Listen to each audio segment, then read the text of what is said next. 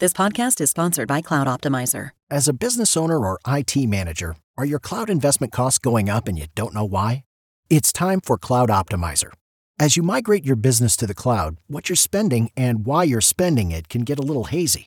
But Cloud Optimizer clears up the mystery and puts the cloud to work for you.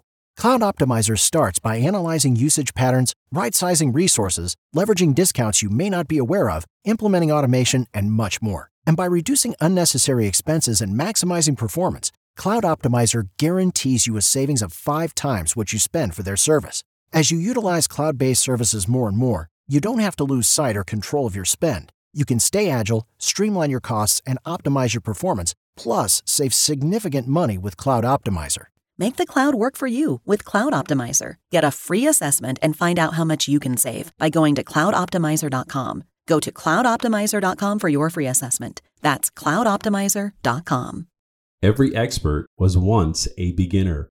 Welcome to today's Leadership Thought of the Day, brought to you by the Leadership Lifestyle Podcast. So the 19th president, Rutherford B. Hayes, once said, every expert was once a beginner. Everybody you see who is famous, they're an actor, they're an athlete, they're a social media influencer, business titan.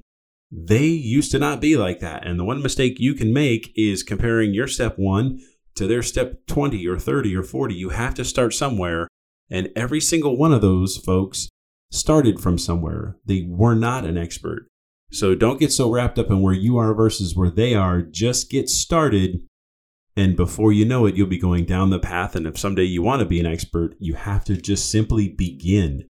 So today's Leadership Thought of the Day brought to you by the Leadership Lifestyle Podcast. And if you want to have a great day, well, that's 100% up to you.